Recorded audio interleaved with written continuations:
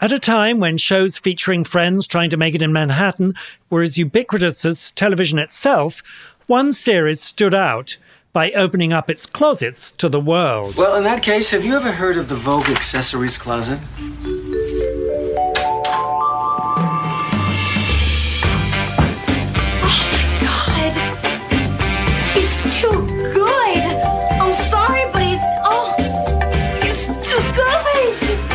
Like a kid to a candy store. In the 2000s, Sex and the City became a must-watch series featuring must-have fashion.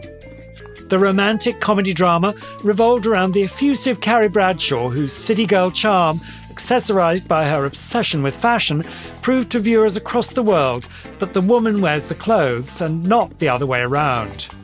Sex and the City quickly became a cultural touchstone that brought Seventh Avenue fashion to the masses.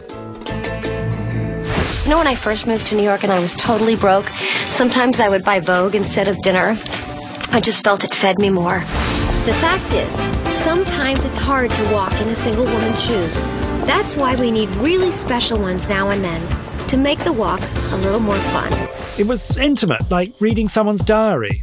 It was instrumental in ushering fashion into the mainstream zeitgeist, and the style was all choreographed by Sarah Jessica Parker and costume designer Patricia Field.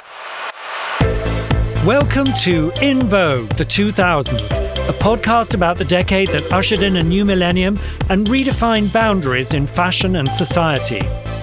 Alongside fashion leaders, cultural icons and Vogue's editorial team, we'll dissect the decade's most impactful style moments and how they've shaped our culture today. I'm Anna Winter. And I'm your host, Hamish Bowles.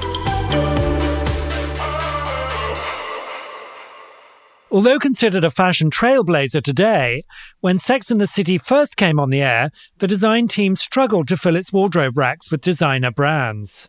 Here's Sex and the City costume designer Pat Field. At the beginning, nobody ever heard of it. And, I would call, I'm not going to mention any names, and I would leave a message. I would never get a call back. We couldn't get anybody to loan us anything. This is the unmistakable voice of Emmy-winning actress Sarah Jessica Parker, who of course starred in Sex and the City as Carrie Bradshaw. And we had a very, very small budget relative to the show. I'm not going to tell you the number except to say it's much lower than you would guess. And we were just pulling from consignment shops, any old vintage warehouses in Miami and Pittsburgh and up and down the eastern seaboard. We couldn't get anybody to loan us a shoe, a bag, a coat. With a modest debut in the summer of 1998, finding the right creative talent was instrumental in furthering the show's success. We actually had a different costume designer for the pilot, and when we started as a television series, we sat down to reimagine the crew, most especially on the artistic side. So production designer, DPs, costume designer. Pat's name came up. The secret weapon for securing authentic fashion pieces and for overseeing the curation of each character's looks on the show was costume designer and stylist Patricia Field.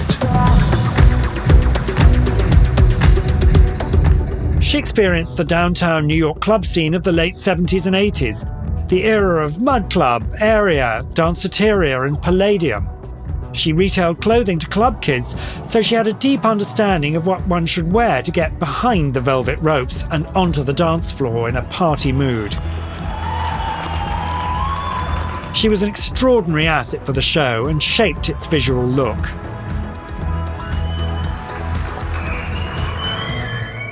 I had worked with Sarah Jessica Parker in Miami on a feature film directed by David Franco, and that was our first experience together. We had done a movie called Miami Rhapsody, and Pat Field was the costume designer for Miami Rhapsody. Miami Rhapsody was not a movie about fashion, it was about people, so she can do both. But we wanted her for her eye, for her uniquely New York eye, for the eye that had played such an important role in fashion. So we wanted Pat because we knew that we wanted the clothes to help tell a story. So Sarah Jessica said, let me introduce me to Darren Star. And so she did, and that's how the whole thing started. Pat is extraordinary. I think one of her great strengths is she's almost an historian. You know, she has just a huge amount of information in her head and points of reference that seem immaterial but are always interesting and often create some of the most vividly memorable looks. Because Pat had grown up in the fashion trenches of the edgiest clubs, she knew how to create looks that anticipated and perpetuated trends. Bold pieces made sense for Carrie Bradshaw, an achingly hip girl of the moment who was a writer involved in contemporary media, living for fashion, and incredibly knowledgeable about designer brands. Sarah Jessica worked closely with Pat to develop her character's style. What happened very quickly on Sex and the City was a partnership. I mean, a true collaboration. I was very suited to be her paper doll. Sarah Jessica Parker, and I say it without reservation, she got fashion, and she wasn't afraid to try something a little quirky. We tangoed together, so to speak. And that was really good because it produced that whole wardrobe of hers, which people loved, and it was quirky, but she got it. She could handle it, and it worked. You can't make it work. It either works or it doesn't. Sex and the City's leading star and one of the industry's most refined fashion eyes draped a show about 4 intelligent women navigating work, relationships and life in New York in the most iconic styles of the decade. Here's Vogue's former creative director, Sally Singer. There's 4 women in Sex and the City, but there's really 3 storylines: who they loved, how they loved each other, and what they were in the process.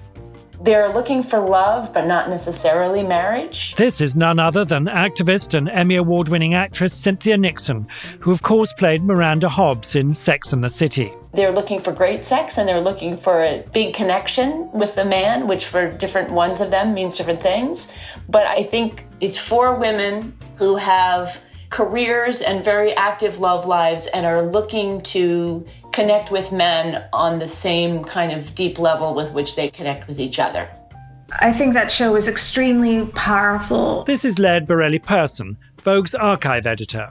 It wasn't Seinfeld, but it was nice because if Seinfeld episode was an episode about nothing, but nothing specifically, like not returning a library book, Carrie's was like something about like not getting a return call or being on a date and forgetting a prophylactic or something. Do you know what I mean? Not absurdist as Seinfeld, but they were like things that actually happened to regular people, only in a much more glamorous and expensive setting. The transformative power of fashion was on full display in Sex and the City, with each member of the tight-knit circle of friends expressing her own individuality through her clothes. Samantha dressed primarily for sexual allure, whereas Charlotte had a more classic and conservative approach to self-presentation. Miranda was practical in her wardrobe choices, as for her, fashion was more about function than form. Carrie, the linchpin for the group, was exploratory and inventive in her style and not confined to an archetype. Their differences allowed for ample room for Pat Field and Darren Star, creator of the series, to play. I asked Darren, you have 4 gals here. Give me a description of the way you see each gal. And he did. Kim was the sexy one. Charlotte was the gal that you want to take home to mother. But when it came to Sarah Jessica, Darren said to me, eclectic. When you look back, and I actually was looking back not too long ago to look at some of Carrie Bradshaw's greatest hits, it was very much this eclectic mix of vintage-y inspired pieces or vintage mixed with designer pieces. This is Vogue editor Virginia Smith. She was the epitome of high and low. And I think that's one of the things that made people think that fashion was more accessible. She showed them you could wear a Dior dress, but you could pair it with a vintage shoe and a cardigan from the Gap, and it all works. And she was remarkable at that. And I think people, especially young girls, looked at that and said, I could do that too. I can look in my closet and figure out a way to sort of replicate that, no matter what the price point or what the designer was. So she sort of empowered this new way of dressing, which was pretty fabulous. Here's Vogue's archive editor, Laird Borelli-Person. in the 2000s, this concept of high-low dressing, so mixing something that you already had with something like an it bag, or mixing Zara pants with, I don't know, a Chanel jacket, started to become in vogue. And what we know as high street fashion, the Zaras and H&Ms of the world, really started to become popular, so popular that high fashion brands did collaborations with them. So you had Stella McCartney and H&M. You had a whole list. So this desire for fashion that started being stoked in the 90s by the glamour of Versace shows, the availability of fashion TV, and above all, probably MTV, then in the 2000s, super exploded because of the connection with celebrity through film and the more democratic television. And that desire was met by the creation of more accessible copies or iterations of luxury goods that were less accessible to most people. Carrie was an inspiration for those interested in creating statement looks that mixed in high street fashion brands alongside aspirational luxury pieces. Sarah Jessica Parker was intentional in expressing her character's eclectic style.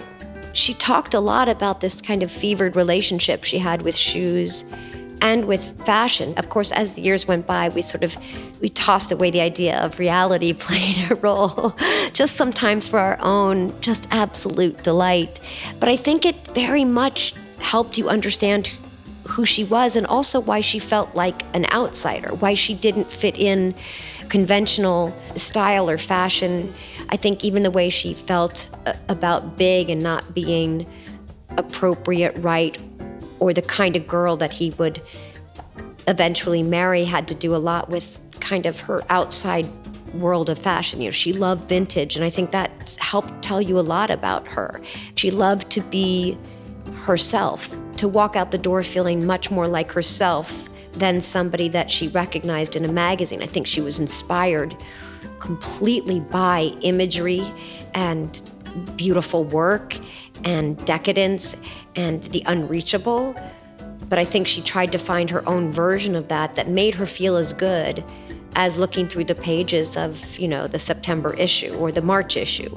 But that wasn't a reality for her always. And I think there was a deep desire to be herself, for better or worse, frankly.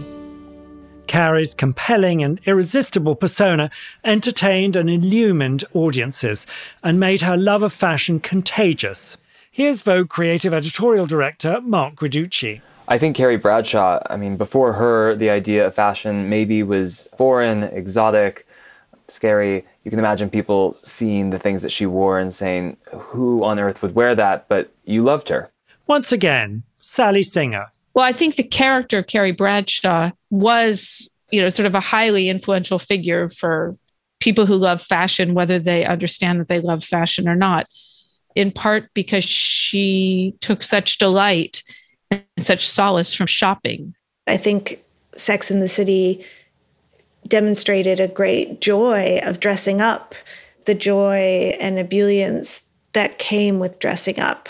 Although fashion was no doubt a source of joy for Carrie Bradshaw, for other characters it was more about function than form. Miranda Hobbs, played by Cynthia Nixon, is, I think, probably Carrie's actual best friend. She's the practical one. She's a Harvard-educated lawyer with this fiery red hair, and she's an ambitious working mom.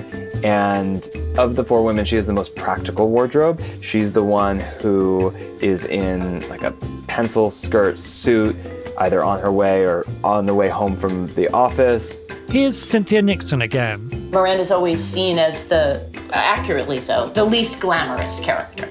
And it was really important to me that she dressed like a person really would have dressed. And so a lot of Miranda's workwear was just suits. A lot of pantsuits. And sometimes the skirts, just blazers for days. And Pat Field, who was dressing me, did a beautiful job, and I wore so many great suits and Armani and wonderful pinstripes and terrific stuff.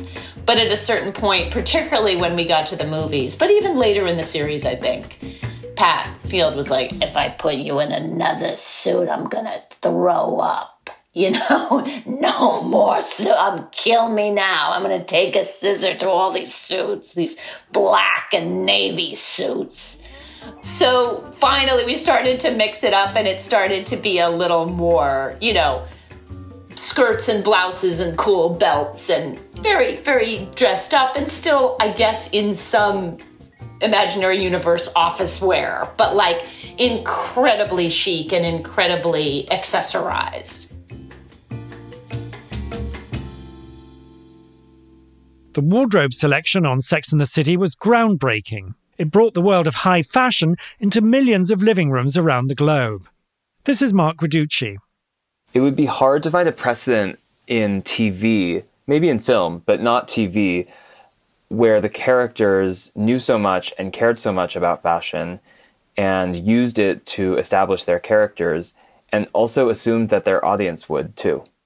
TV is a very democratic medium. This is Vogue's archive editor, Laird Borelli-Person. Much more democratic than fashion. But the embrace of fashion by television, by characters like Carrie Bradshaw and their stylists, brought fashion into that broader range and introduced it to a wider audience than would have been watching fashion TV or buying expensive magazines that covered the seasons, for example. For a show that reveled in fashion, Sex and the City was adored by people not in fashion, who were delighted by characters taking sartorial risks with confidence.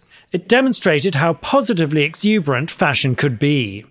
Carrie Bradshaw and Sex and the City brought it into living rooms in a different way, in a fictional way that felt real, that had some connection to real-life situations, but in a really glamorous way. And for those who did work in the fashion industry or had extensive knowledge of fashion and long-nurtured obsessions with designers, the show was deeply satisfying as well.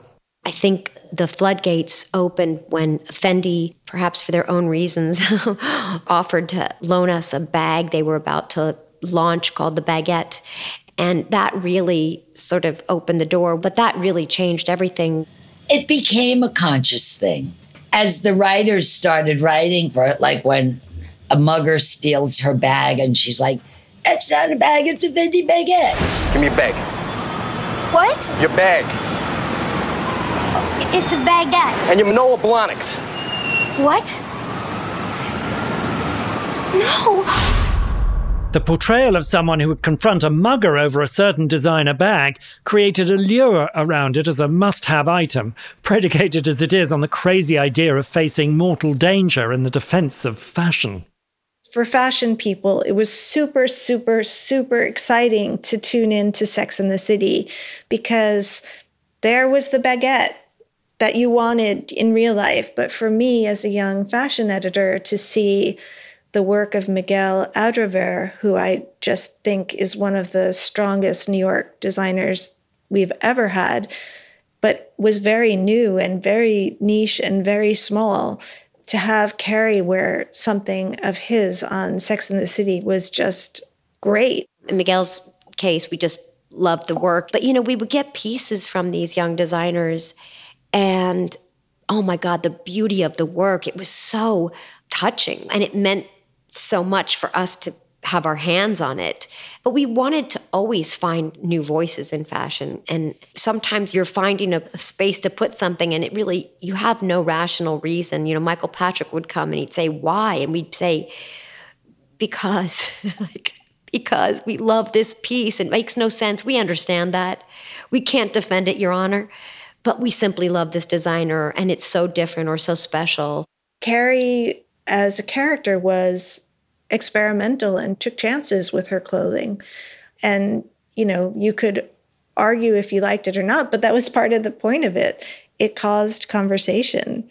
I really do feel that fashion was a fifth character. What was appealing about the show for the fashion world was the authenticity of the fashion.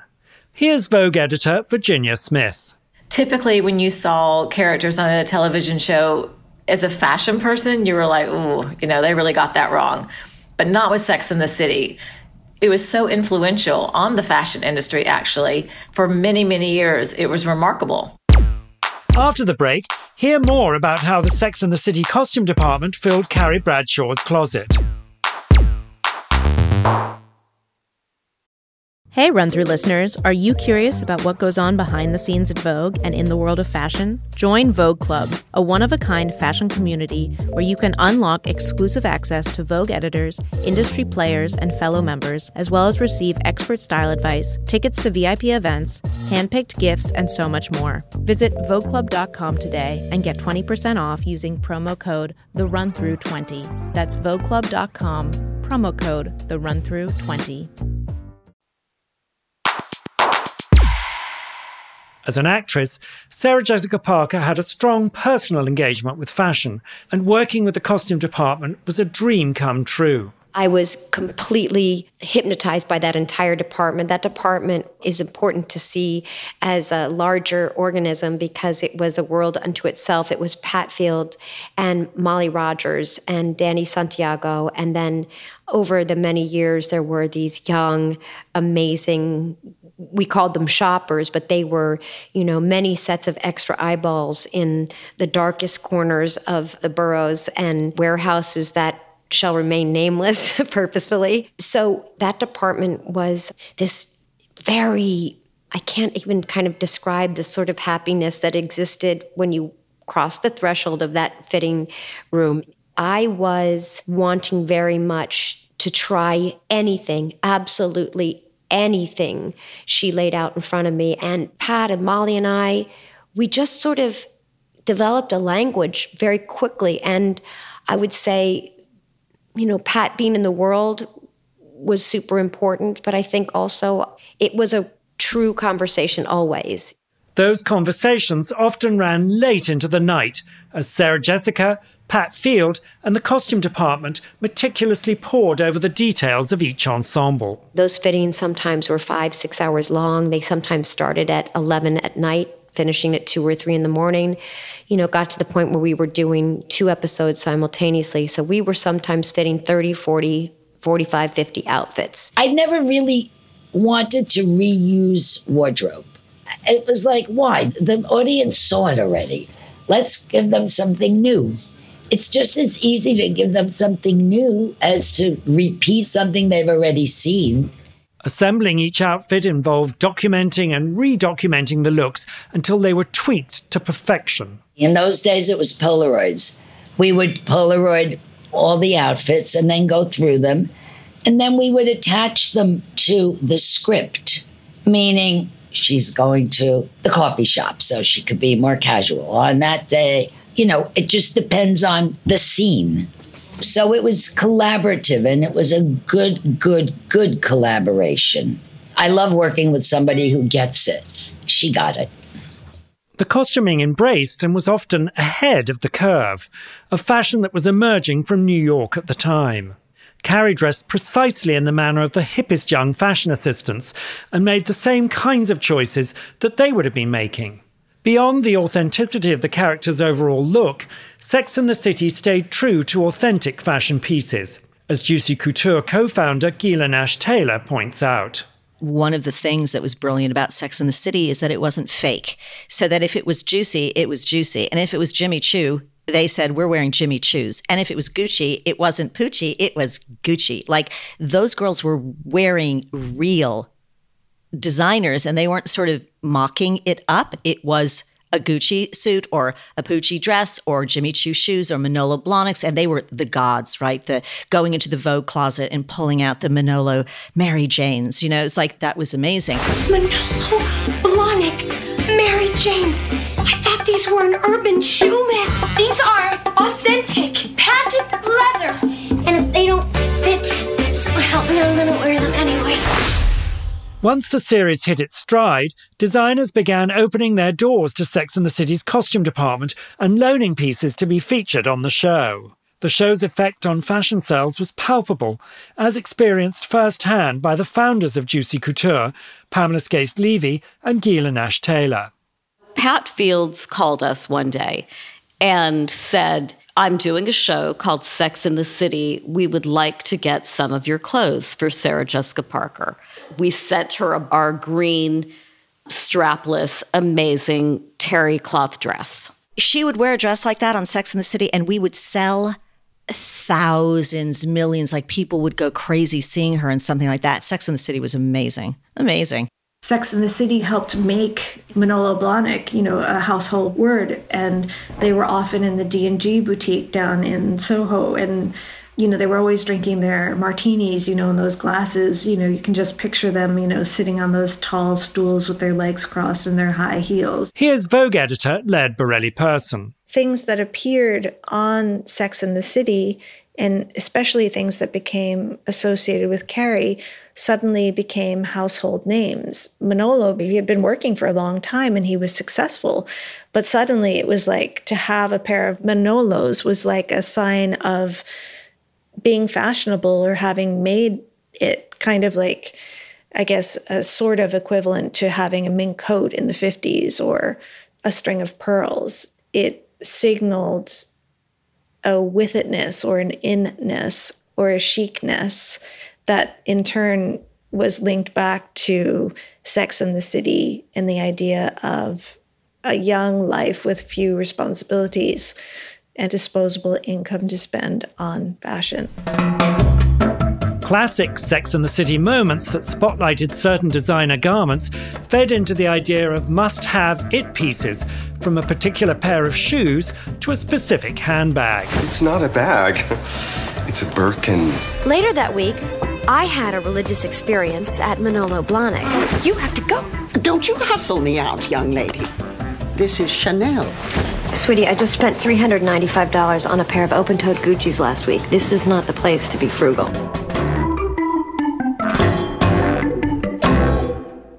In season 3, John Galliano for Dior's newspaper dress made a headline-worthy entrance. After being caught in the act of having an affair with the infamous Mr. Big, her series-long on-again, off-again lover, Carrie Bradshaw steps out in the dress as she sets out to confront Big's wife and cleanse her conscience. I never meant for any of this to happen, and if there was something that I could do to take it all away, I would. But I can't. So I came here today because I needed to say how sorry I am. Even when Carrie is remorseful and vulnerable, her newspaper dress invests her with some measure of freedom and confidence as she grapples with her guilt and accepts scorn. The impact of that dress is the long shot. It's that long, wide lens. I think she's crossing the street. There's a sort of like jubilant liberation to wearing that dress. The high-impact Galliano dress serves as a scarlet letter on a repentant woman with burdensome news to share. Following arguably the season's most climatic scene, Carrie walks down the streets of New York in slow motion, contemplating her place in the universe.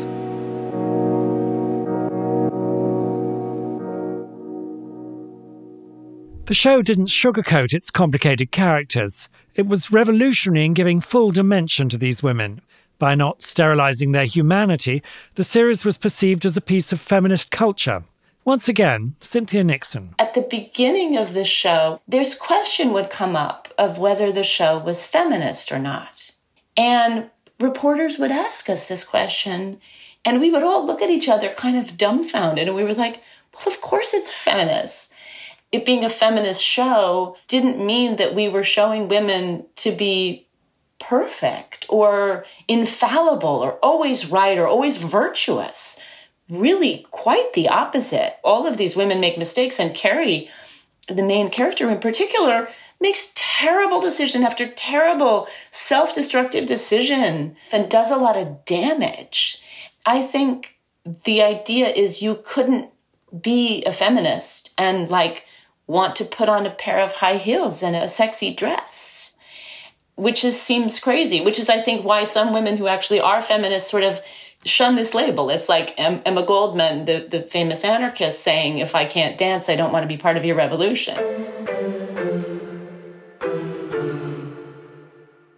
As feminist and as fashion-forward as Sex and the City was, at its core, it was a show that told the stories of 4 very real and very flawed friends trying to make it in the world.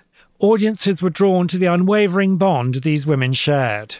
Cynthia Nixon once again. We showed moments of empowerment and triumph, but we also showed that it can be really hard, to be in New York and be out there by yourself and trying to navigate it. And that's why your friends were so important, because when you got a little beat up in your love life or your professional life, you'd come home and lick your wounds and they would be there to give you a hug. Maybe we could be each other's soulmates. And then we could let men be just these great, nice guys to have fun with. Well, that sounds like the plan. You felt like you were sort of right there with those girls, having lunch or breakfast with them and going out and having a cocktail. Here's Vogue editor Virginia Smith. You wanted to be, I guess, a part of their world, whether you were or not. I think they drew us all in various ways, whoever you related to the most. And it was a pretty remarkable combination of women. This is Vogue editor Mark Raducci. And the kinds of conversations that these women were having over brunch and dinner, which were key scenes in every episode and reflective of the kinds of things people actually talk about, had never been seen on TV before. So while the show had this tremendous fantasy element, there was a rule in the writer's room, which was that any plot line that we had could only have happened to one of the writers directly or happened to someone that one of the writers knew firsthand. Cynthia Nixon once again. So that although outrageous things happened, they were all actually things that had really happened. And it couldn't be like my cousin's brother's dentist's, nephew knew a guy. It really had to be firsthand or like verifiable, like I've talked to the source. And so I have to say, while we were all very dressed up and we had a lot of disposable income and there was an endless supply of good-looking, successful men who we wanted to date and they wanted to date us, at the core, there was this reality happening. Rooted in these realities, the series struck a balance between everyday comedic mishaps without glossing over the complexity of some of life's most difficult questions and conversations. In one particular episode from season 4, for instance, the characters ruminate over Miranda's possible abortion. How you feeling? Pretty freaked out. Charlotte, I didn't do it. I'm keeping the baby. And one of the things that I loved about it is how the whole episode was handled. That, abortion was a totally viable option for her. And I loved also the way in which the other women, at least I guess Carrie and Samantha, were very, forthcoming about, yeah, I've had an abortion. Yeah, I've had two, I think probably the next time a television show sparked as much controversy was when Lena Dunham's Girls came out, also on HBO. But there probably wouldn't have been a Girls if it hadn't been for Sex and the City. I feel like the shows that really break through on television, what they're doing is they're capturing a moment that's happening in the real world, but our culture hasn't caught up with it yet. So I always think of The Cosby Show. It didn't create Black middle-class America, but we hadn't seen that on TV before. Our show was they're out in the world, pursuing their careers, pursuing love, shopping and dressing and going out to restaurants and going to cultural events. And they're not waiting to find, quote unquote, the one for their lives to start. They are in the thick of their lives and they are loving it. Sex and the City gained its place in popular culture by depicting women solving real, everyday problems while looking fabulous in the process. Here's Laird Borelli-Person. There are so many reasons why Sex and the City won't go away and people don't want it to go away. Part of it is fashion and the joy there is in dressing and the joy there is in critiquing and criticizing the dressing choices made by the characters. But I think at base, it's really about seeing oneself in the characters, identifying with a trait or an aesthetic that says, I'm a Manolo person, I'm a dress person, I'm brash and am confident in my sexuality. I think the thing that we were trying to say with Carrie, there don't have to be rules. The most interesting and exciting and attractive people are the people that look most like themselves. And you didn't have to want to mimic Carrie or be like her, but she was herself. Sex and the City's fashion relevance is a large credit to the creative approach of Pat Field. I think Pat was like a fashion fairy godmother on the show to those characters. This is Sally Singer. I think the characters on Sex and the City would never live New York the way Pat lived it. Like, they'd never be that on the scene and that cool.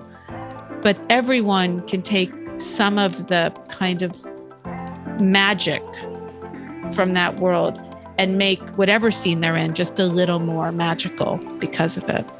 She's allowed a general public, a huge general public the world over, to learn through her styling that everyone can be fabulous and fun and living their best life through clothes. You have nothing to be ashamed of ever. And that is a very generous, wonderful place to be. Once more, Pat Field. Let me put it to you this way. I love optimistic fashion. That's what I relate to. That's what I'm good at. But the reputation of it kind of bowled me over, actually. I mean, people tell me, when they've had a hard day, they go in their bedroom and they have the DVD set and they watch Sex and the City just to relax. And I'll always remember that because that's a wonderful compliment to my work. Cynthia Nixon once again. When people say, do you ever get sick of always being known for Sex and the City? Are people still coming up to you about it all these years later? And I was like, absolutely not, because I'm so proud of it. I'm very proud of it. I'm a fan too. I think what women got from the shows, they learned to have fun with their clothes and themselves. And the timing was right because women were coming into their own. And it was kind of an emancipation.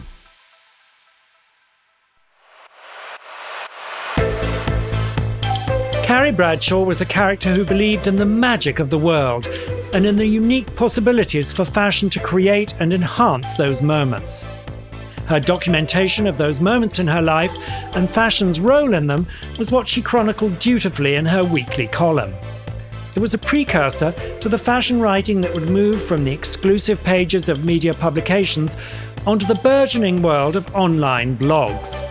In our next episode, stay tuned for a close examination of the rising phenomenon of bloggers in the 2000s and how they changed the face of fashion forever.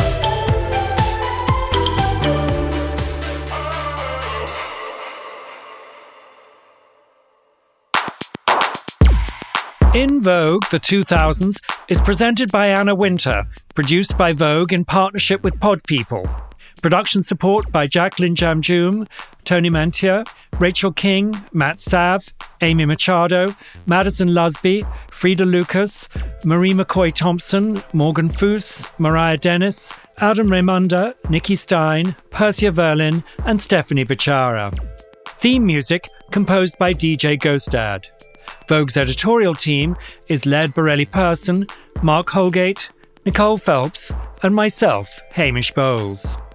Special thanks to Vogue's creative editorial director, Mark Guiducci, VP of Digital Video Programming and Development, Robert Semmer, VP of Audio, Julie Shen, and Director of Podcasts, Nico Steele. Please do subscribe to the podcast. It helps new listeners find the show. You can find additional information, incredible imagery, and episode references in the show notes or at vogue.com/podcast. I'm your host, Hamish Bowles. Until next week, in Vogue.